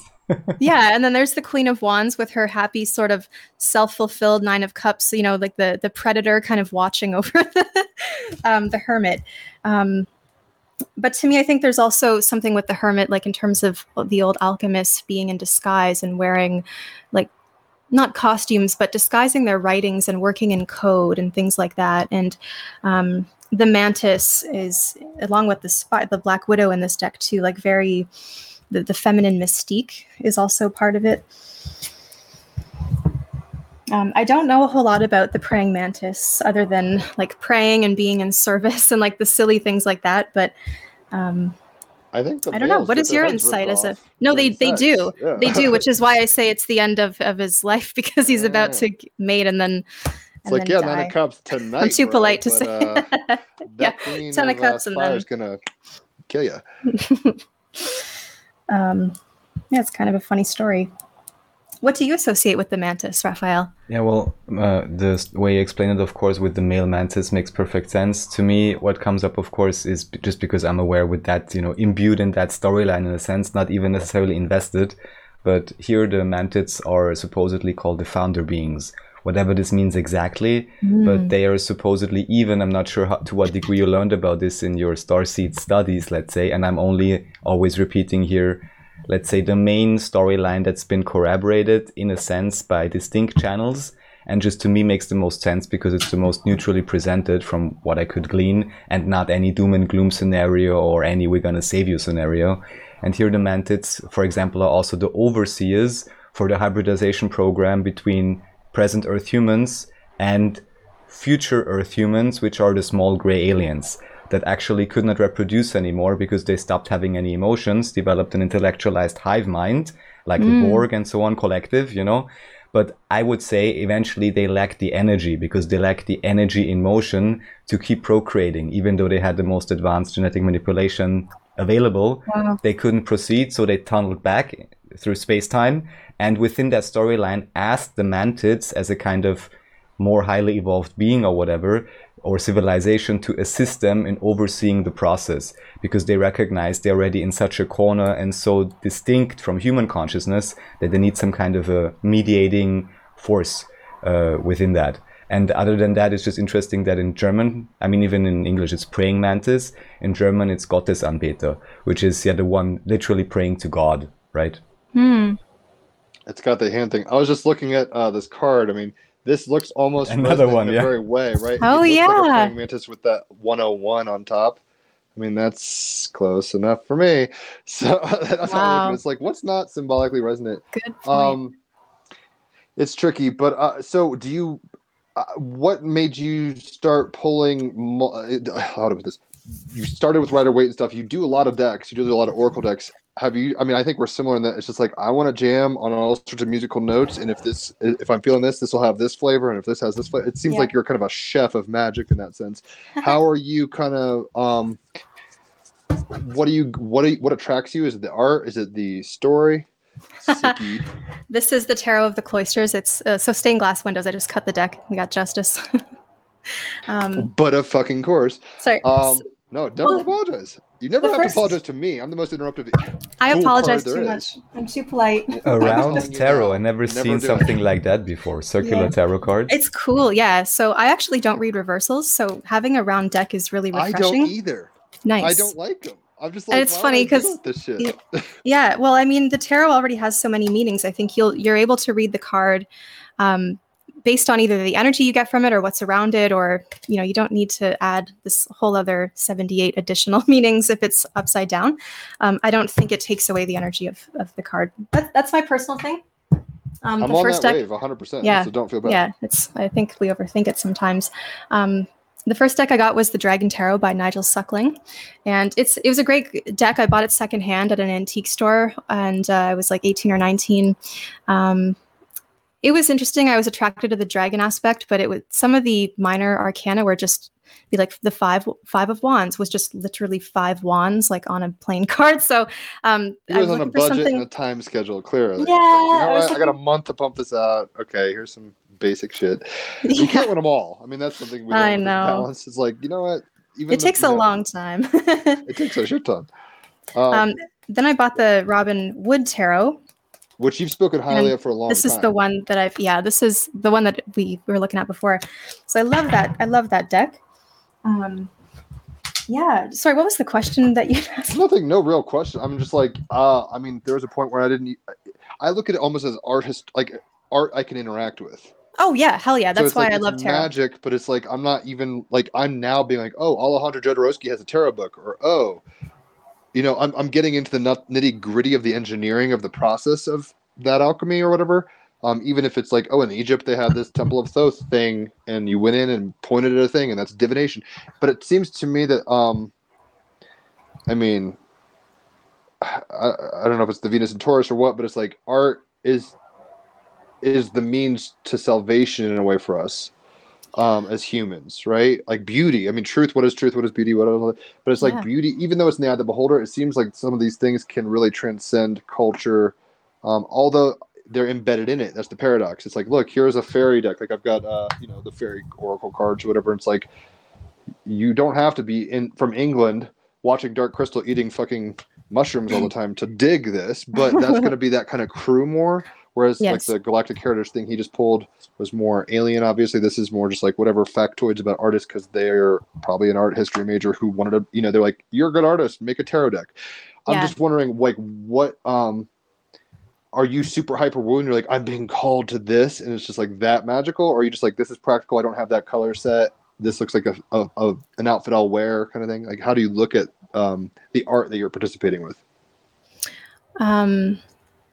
The art that I'm participating with. Sorry, so like can you reword that again? There's no good. I'm not even asking a question. I'm kind of just rambling and putting question marks at the end. Like if I'm designing a deck, how do I choose? First of all, are you designing a deck? I think you've got art for that. So if you want to talk about that, you can. Feel free. How are you drawn towards the tools you use? Maybe is the best way of putting it. Because as a musician, I can go into a Guitar Center and just play on a synthesizer and make things happen. But there's a big difference between how I feel playing an acoustic. It's like there's intimacy and resonance and all sorts of stuff. Like some decks are dope, but I'll never buy them. But they're still dope. Don't get me wrong, right? So I'm wondering how you have a vetting system, I guess. And then let's talk about what art and tarot stuff you're doing yourself. Well, I think one way is if you have, a teacher who you like, who uses a particular deck, then you want to get that deck. So when Kaylee Jean did my reading, she used the Green Witch Tarot. She said, I felt like it was calling to you. So I was like, fuck yeah. I went out and bought one. But I've tried to get decks that work with nature or animals because they're underrepresented, and I find that actually reading animal decks helps me remain objective because there's not a human figure on the card. So I'm not trying to say, it could be a person who looks like this. Not that that's the way I read, but we have that human association, right? It's like a deeper archetype to it in a way. Medieval, yeah, exactly. Anything medieval, anything sort of like ancient, antique looking. I love, again, the stained glass. So the Tarot of the Cloisters really intrigued me. And the fact that it's round is really neat. Anything that looks like a storybook with like thick outlines and nice classic colors. There was one, I don't even know what we're doing. We were like in a graveyard, actually. My granddaddy, who's dead now, was a genealogist. So he'd do all this crazy stuff, like graveyard, there's my relative or that kind of shit, right? Yeah, And where we was were in Cancer in this. his chart? I don't remember. He was a Taurus. I don't even know if his. I don't know his chart. I should look it up. His wife, my nana, is a Cancer. But anyway, we were in Virginia looking at this graveyard or whatever, and we went into this chapel, and there were Tiffany stained glass windows, which Wow. is like, yeah, it's like there weren't many of these made, and like the chandeliers and that stuff, and just like they were telling a story. It's crazy because it's like this is the middle of fucking nowhere. Like, what the fuck's going on? Anyway, random story. Wow. Tell me a little about your deck, what the process is, and where you're at in it, all that kind of stuff. I know that's a big sandwich to tackle, Yeah. but let us know what's going on that front. And I'm dead ass seriously looking at your academy. I was looking at that. Right now I'm working and doing this and all sorts of stuff. So I'm like, I don't know when I'd have the time. I understand it's kind of self-paced. So I think I'll try to fit it in. So don't get surprised if you get some money and I'm on the fucking roll of class or whatever. But talk about maybe the academy, but also talk about your tarot. Okay, cool. So yeah, I've been working on a tarot deck for probably almost, I don't know, 8 or 9 years at this point. I do it all by hand, and I wanted it to be a labor of love. As I've spoken of, the Robin Wood Tarot was a deck that took 10 years to build. So I knew that it would be kind of a long-term, like very 10 of Pentacles sort of project, right? Like a long-term goal. So I have, a big part of the process was conceptualizing all the drawings. Like, what am I representing with this card? What is the symbolism? That's very important. But also, how do I create a unified sort of aesthetic throughout the deck?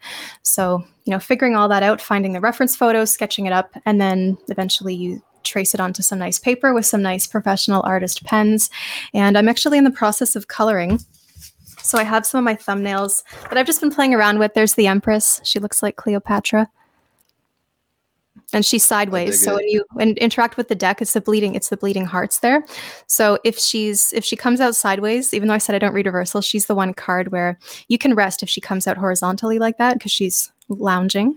But if she comes upright, then you see how she's pouring her life blood into something, which means like creating or being in the process of some kind of, creative project or whatever, or falling in love, maybe like pouring your life blood into it.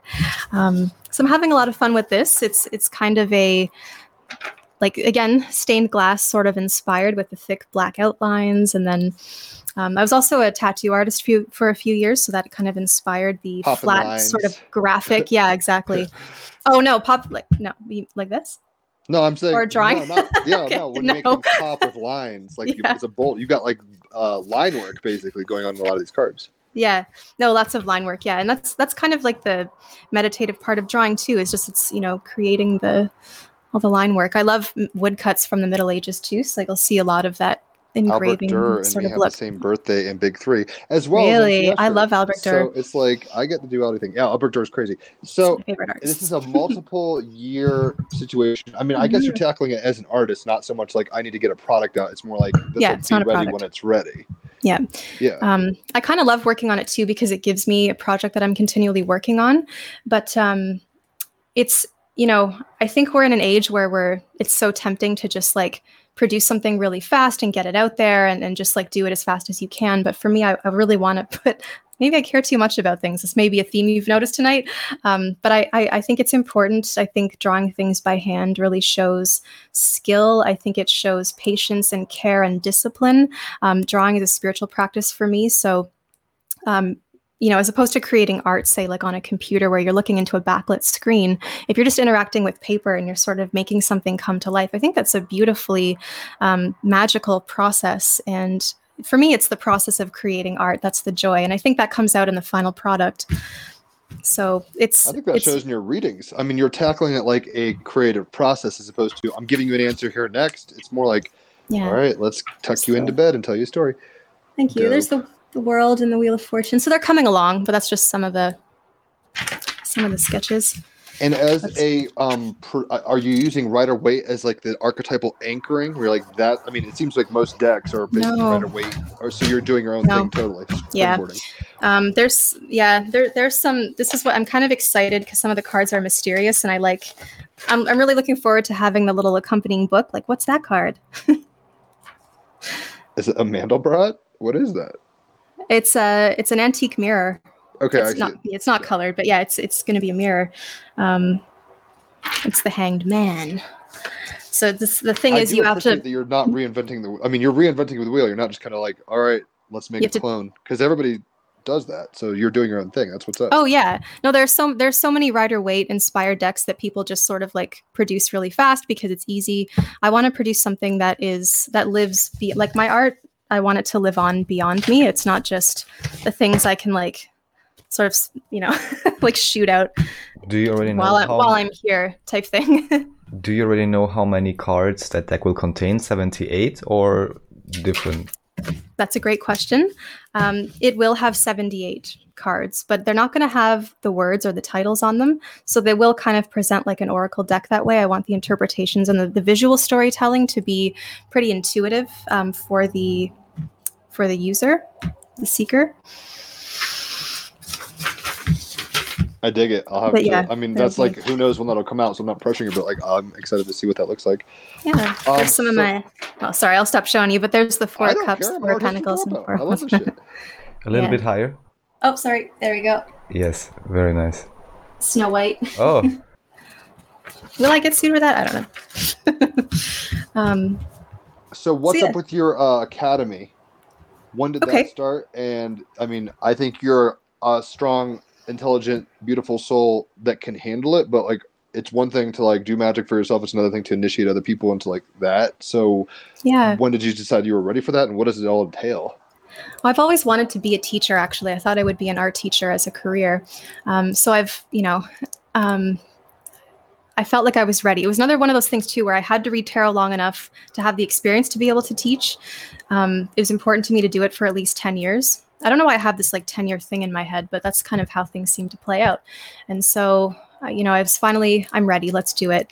And so I've been putting together this curriculum since maybe 2019 or 2020, and was finally able to launch it this year. So it's a 14-week tarot program. We look at art history. We look at, like, obviously the symbolism and the creation of decks, but we look through history from a social and political perspective in terms of how tarot was created and used throughout history, how it's been interpreted and seen and accepted throughout history.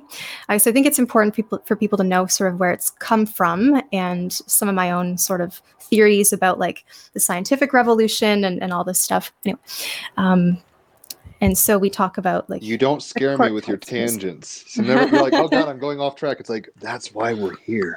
Okay, you see, I work from home though. I'm just in my own head all day. I'm like, okay, It's perfect. put Fret a cap not. on it. So yeah, that seems. I just wanna reasonably explore- priced, and it's 14 weeks. That's a long time. That's a. It is. I mean, you got a crew of people doing it, or is it online where you just jump in whenever, or how does that work? I go live with the students now. Unfortunately, I'm in the Eastern time zone in Canada. I have students in Australia and India and France. They can't be live. So I'm debating when I do the program again. Do I still go they live can with be. people? They just have to sacrifice their. They just have to sacrifice their sleep. I've Yeah. done this shit. When I was And in Raphael Australia told for us there's 3 no months, difference. So why aren't Yeah, they in class? When we it's your started this sacred podcast- duty to get up at 3 a.m.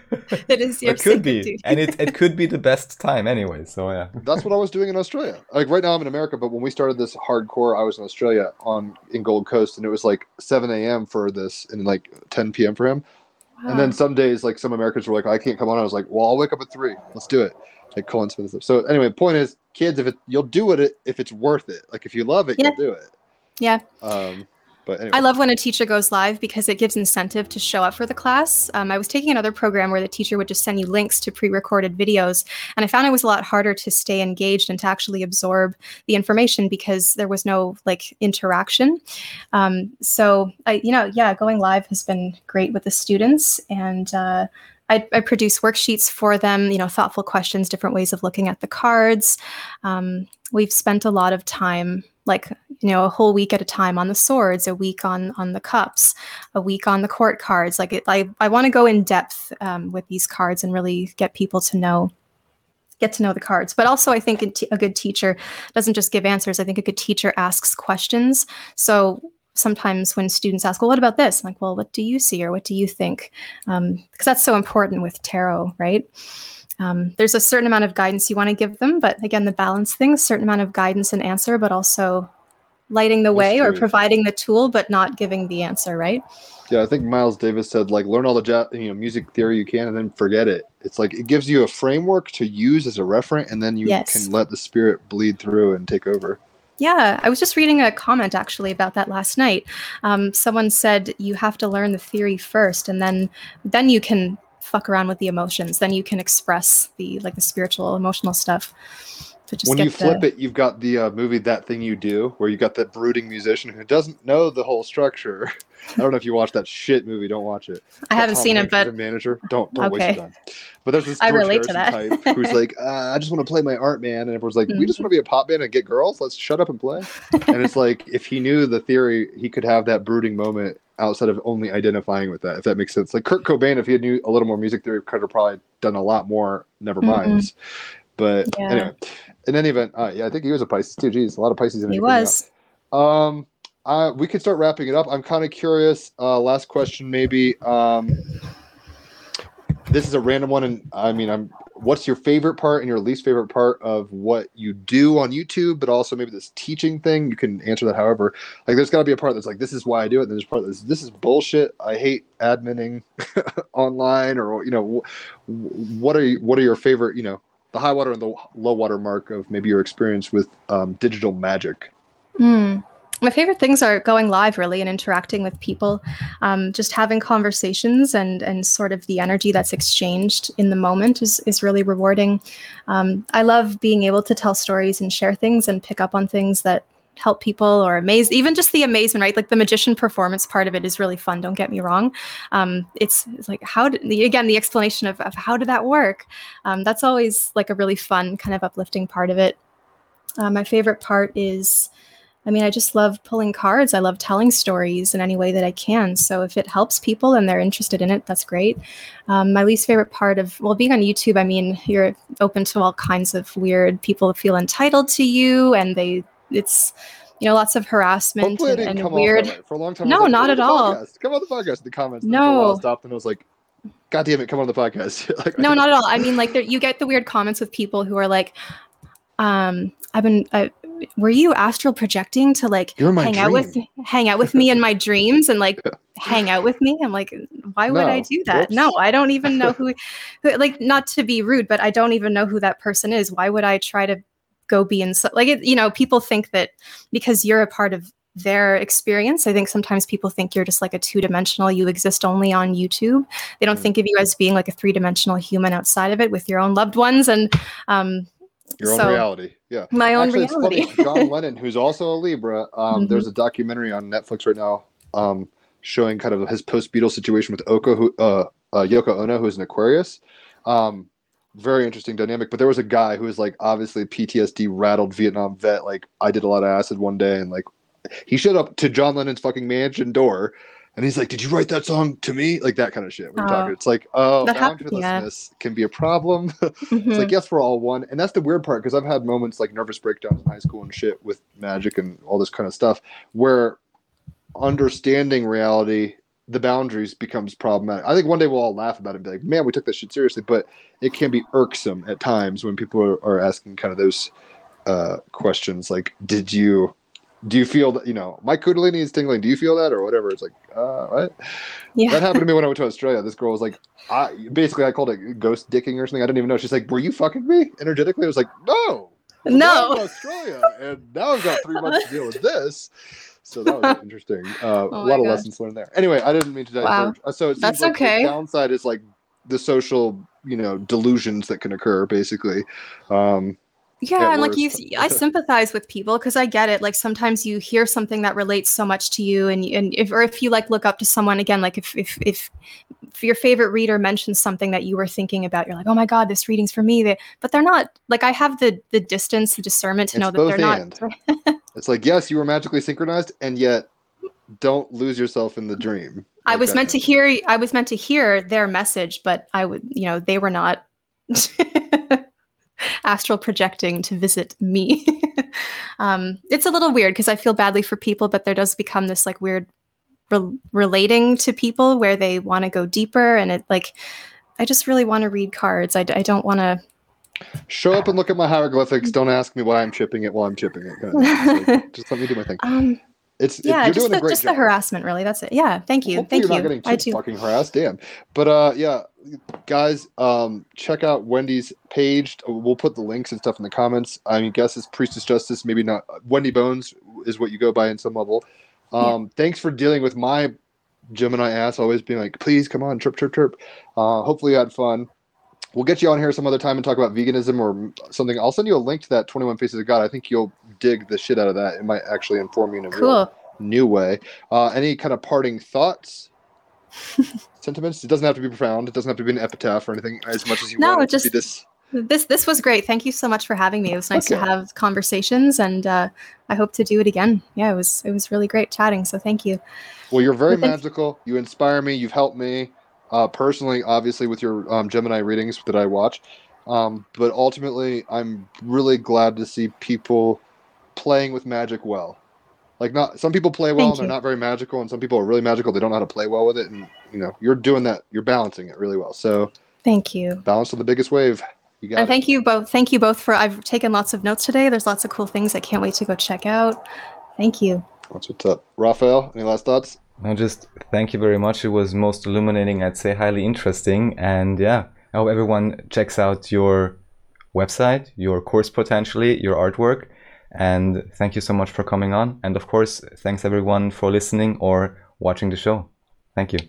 And I should say, last thing, she does have like weird Etsy things like vintage clothes and jewelry and weird stuff. So it's not just cards. Like check out her world. She's got interesting world going on. So got a whole new collection coming out. That's what's up. Yeah. Thanks for coming on, and we'll talk to you soon. Thank you. Thank you.